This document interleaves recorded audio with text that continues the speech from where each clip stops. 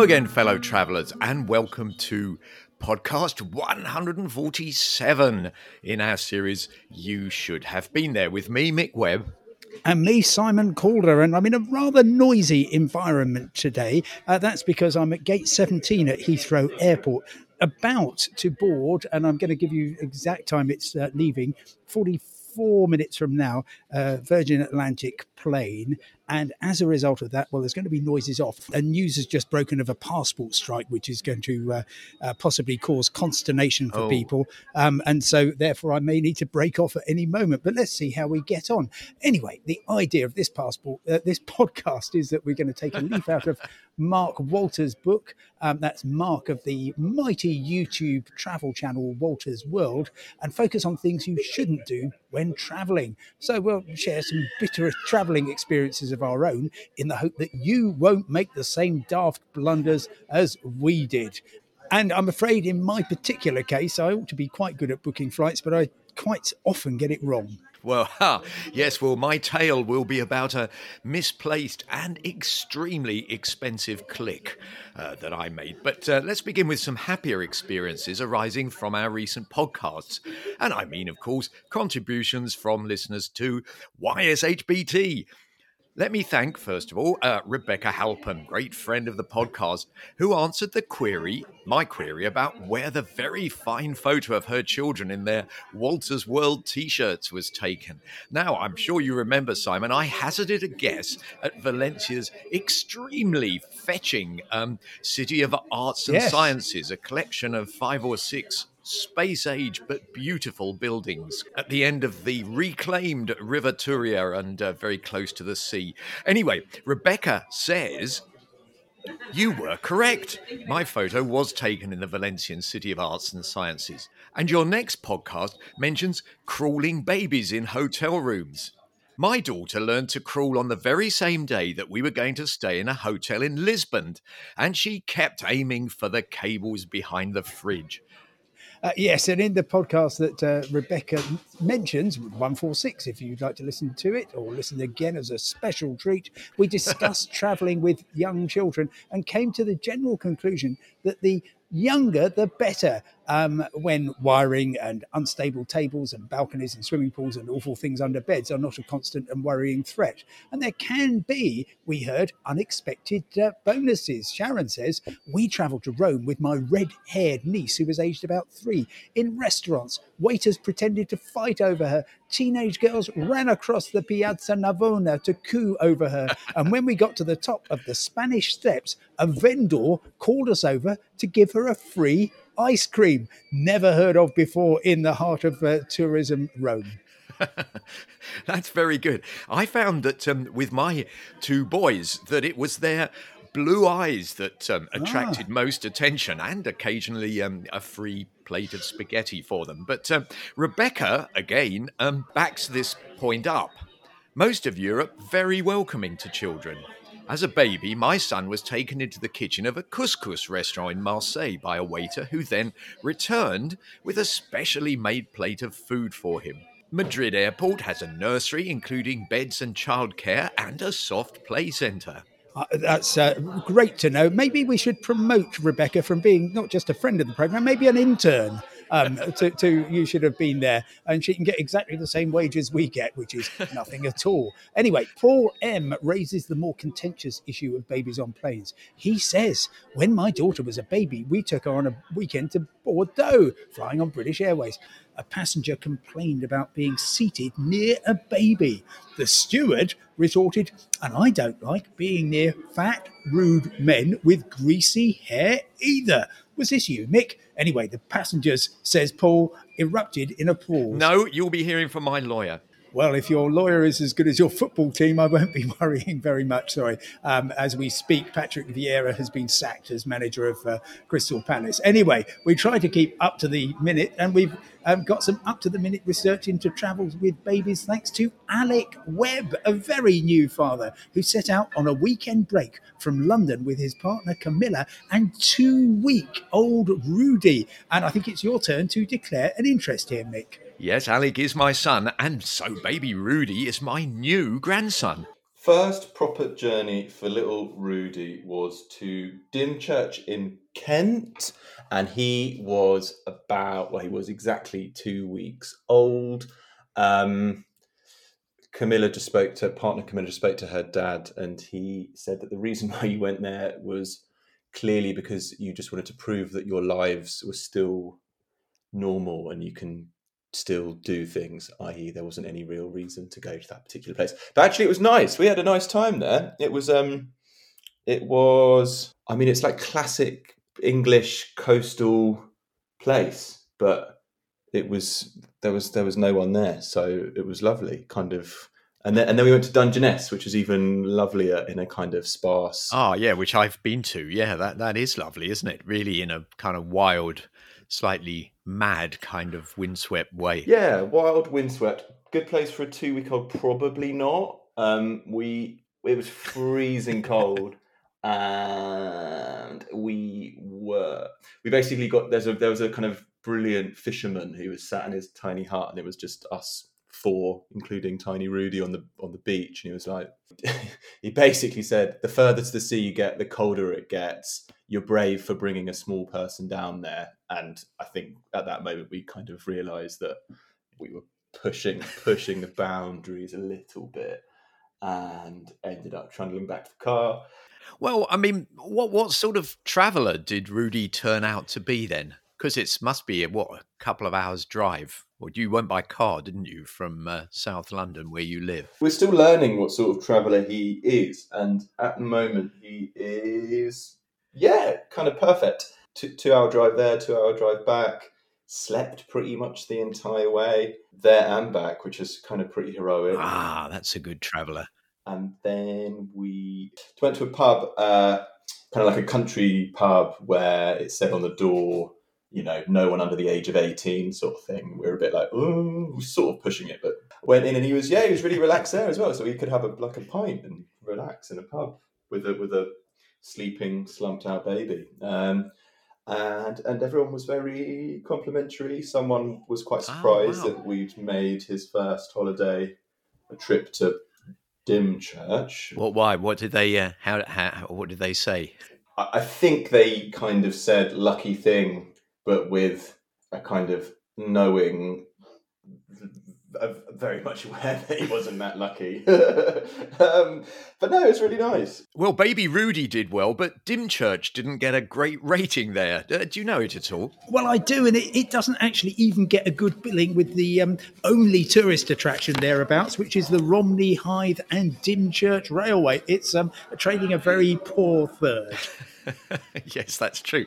And the railway, though, when it's running, is great fun. A tiny railway, but which actually takes adult passengers and obviously as many kids as you can get on. And it whizzes through the flat lands of Romney Marshes for, I don't know, miles and miles, doesn't it? It does, and look, it's an interesting diversion, not a useful form of transport, which some narrow gauge railways, such as those in North Wales, actually serve a very useful transportational purpose. Yeah, no, I see what you mean. Baby Rudy didn't have much choice other than to travel with his parents, of course. But during the making of podcast 146 about travelling with kids, we also discussed and recorded some thoughts about when children stop going on holiday with their parents, if indeed they do. Now, the we I mentioned there included Charlotte Hindle, co-author of Lonely Planet's Guide to Travelling with Children. And now it's time for you to declare an interest, Simon. Yes, this is indeed my lovely wife, Charlotte, and mother of our two lovely, although increasingly expensive daughters.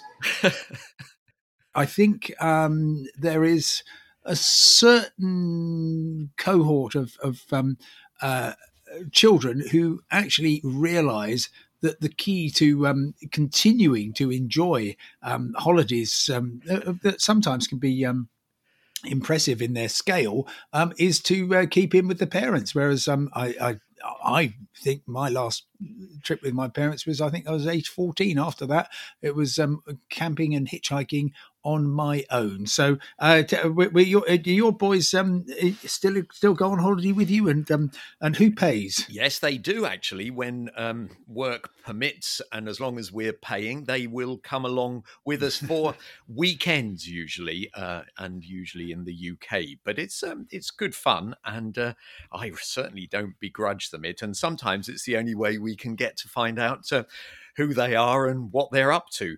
But I mean, just sort of thinking back to my own experiences, like you, I don't really think I went away at all with my parents after the age of about 14.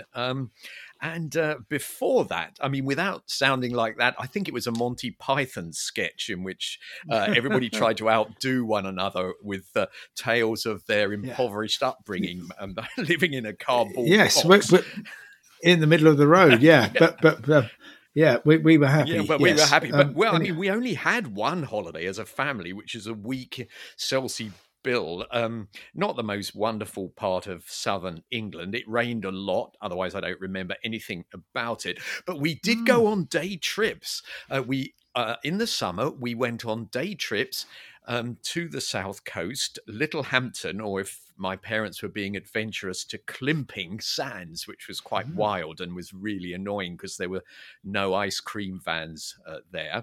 And the only thing I really remember about all of this was the nightmare scenario of trying to get up Berry Hill, which was a very, very steep hill, which I have actually since driven up and without even noticing it was a hill. But in the 1950s and early 60s, cars were really not built to go up this steep hill, which you had to go over in order to get down again. So it was a sort of the way through the South Downs down to the south coast. And we were always stuck in a queue of overheating Austins and Fords and Morrises, wondering whether the clutch would burn out before we got to the top, or whether the caravan being towed in front of us would come hurtling back down the hill and kind of smash our car to pieces. I remember that very, very vividly.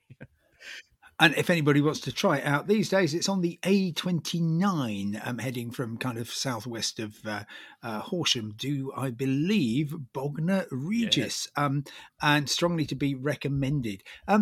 Charlotte, do you have recollections of your very first family holidays? And are you grateful to your parents for taking you? Yes, yeah, I do. I mean, both of those actually. I mean, we would do the same thing pretty much every year. We'd have 2 weeks. It was pretty much the only 2 weeks that my dad would have off every year. We'd get in the car and he would drive very fast down to the south of France. And then they had their own, so mum and dad had their own tent. And so they would put the tent up and we would have a camping holiday for 2 weeks. My dad loved French food and the French way of life, and I remember that really well, and it was great, and we would learn a little bit of French. And I remember one year we did that, and we got down, and mum and dad unpacked the tent, and they found it had holes in it. So clearly, what they'd done is the year before they packed it up, in the rain. And maybe forgotten it or something, and it had all gone mouldy. And by the time we got down there the next year, I mean, literally the tent was pretty much in pieces. And I mean, one thing that I think we haven't talked about in terms of travel with children is that it obviously you've got an extra body or an extra two bodies, or when you bring the friends and the boyfriend, you've got many other people around. Sometimes things can get a little bit fractious. And I thought my mum and dad dealt with the fact that they had actually two really quite young children expecting to get into a tent, and no one had anywhere to sleep that night. They dealt with it really well. Yes, because and I imagine as well that if it was a campsite where there were lots of French people, they must have looked pityingly upon you, because French, as I remember it, always had absolutely impeccable or impeccable tents with all the latest sort of All the mod cons. camping mod cons, including kind of portable lawnmowers, specially for doing the bit of grass around their tent and stuff like that. Oh, that's funny. Mick, I'm really sorry. I'm being hurried through. I'm the very last passenger in the lounge, and I'm going to have to pick up again on the actual aircraft. So you're going to have to wait for me for a couple of minutes, and we will resume once I've got through this check with these lovely people. Thank you. Hello, how are you doing? Good luck. Good luck. Well, since I last spoke to you from the departure lounge, I've travelled quite a long way. I think I'm slightly a few hundred miles to the west of Ireland, and it's taken me this long to get the in-flight Wi-Fi to work. But yes, we are always, and by the way, I'm in a cabin with no infants whatsoever. And do get in touch with us about your memories of travelling, not with children, but as a child. Doesn't matter how old you were, but how rewarding or annoying was it for you? You can tweet us at YouShouldHaveBT, or indeed leave us an audio message at anchor.fm/YouShouldHaveBeenThere. Well, I'm glad you're back and progressing well. And I was just bigging myself up for spotting the City of Arts and Sciences in Rebecca Halpin's photo, which you can, by the way, see on our Twitter feed. You should have BT. But now, here are some plaudits for you, Simon, from Debra Davis, another regular listener, who sent us this voice message following podcast 145, which featured your top 10 tips for holiday travel this year. Debra and her partner Richard were intending to travel to Tenerife and the lovely island of La Gomera. I just wanted to tell you how You Should Have Been There saved our recent holiday to the Canaries from complete doom. I was happily listening to episode 144, 10 top tips for a cheaper holiday, in bed late on the night of Monday the 20th of February. We were due to fly out to Tenerife on the Wednesday morning, so 2 days later, and then get the ferry to La Gomera. I was suddenly hit by the bombshell of tip number 10, needing 3 months still to run in your passport for the date of return from an EU country. Hadn't the faintest idea about this rule, and my passport was due to expire on the 21st of May. Annoyingly, there's a minimum 48-hour wait for an appointment at the passport office, and I had to go to Peterborough, even though I live in London, as there were no available appointments in London. But going to Peterborough, there was the plus of seeing Peterborough Cathedral, which was very nice. Anyway, had to pay a shed load more than I would have done to renew my passport ultra quickly. Had to also pay £190 to change the outgoing flights to 2 days later. But the brilliant thing was we did make it to the Canaries, had an absolutely amazing holiday. And if it wasn't for the podcast, that would never have happened. I also met some charming people at the passport office, some of whom had some very interesting tales to tell about why they needed a new passport, including one guy who had his passport in his outer pocket and a bird had pooed on it. Anyway, thank you again for saving our holiday. Simon, what would have happened to Debra if she got as far as customs and immigration at Tenerife Airport with a passport that only had a month left or 6 weeks left to run on it? Well, the overwhelming odds are that she wouldn't have been allowed anywhere near it, because airlines get fined if they fly people who are not eligible to be admitted to a country, and they always err on the side of caution. And that means that the airline would have simply said, sorry, your passport's not valid, off you hop, and we'll keep your money as well, thanks. It's possible if she got through, then actually once she got to Spain, they possibly could have not been particularly fussed, but I don't think she would have got there. And can I, as we speak, remind people obviously to check your passport, but also I'm speaking on the morning that news of a 5-week passport strike has been announced. That's going to affect passport offices in England, Wales and Scotland from the 3rd of April to the 5th of May. 5 working weeks. 1 million passport applications would be taking place in that time. And actually, my 11th top tip out of 10, if you see what I mean, is don't apply for a passport if you don't need one, because it's natural that people, out of an abundance of caution, will suddenly say, okay, I haven't got my passport expires at the end of the year, but because there's going to be a strike, I better apply for a new one now. And that will actually be a kind of self-fulfilling prophecy. It will create a surge of applications now and a bottleneck, and you'll make things much worse for anybody. So if your passport is going to stagger on for a few months longer, then please let it. Well, very good top tip with extra top tip. And if anybody wants to refresh their memory about those top tips, it's podcast 145. But now we're going to progress to, I suppose they're kind of tips, but they're actually holiday don'ts or holiday pitfalls, which I think we might allow to run and see what people can add to our list. And I'm going to start with the confession, which is very boring in theory, so I'm going to try and make it as succinct as I can. And it was a click problem. The background is I was trying to book earlier this week 2 flights from London to Oviedo in the Asturias region of northern Spain. And I was trying to do it very quickly for reasons I won't go into. So I was against the clock, which is not a good position to be in when you're making online bookings.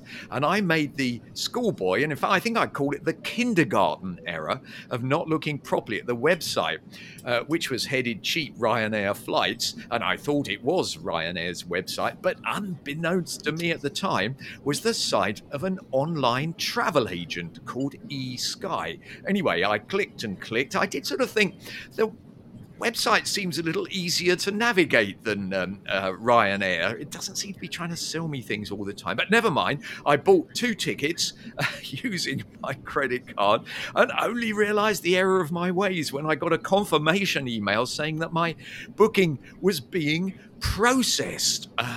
And would be with me in 48 hours, which in my experience never happens with airline bookings. And then I realised the error of my ways. Well, I'm so sorry to hear it, Mick. Loads and loads of people have been caught by this. What happens is that eSky and some other online travel agents, it's a Polish company, by the way, effectively buys names. So they will pay for search term Ryanair. It pops up. It looks just like Ryanair. You're in a hurry. You just want to get through it. Absolutely understood. And before you know it, you have paid, and they have got your money. Well, if things start to go wrong, then things can get very expensive very quickly. Yeah, well, they certainly did for me because of the pressure of time.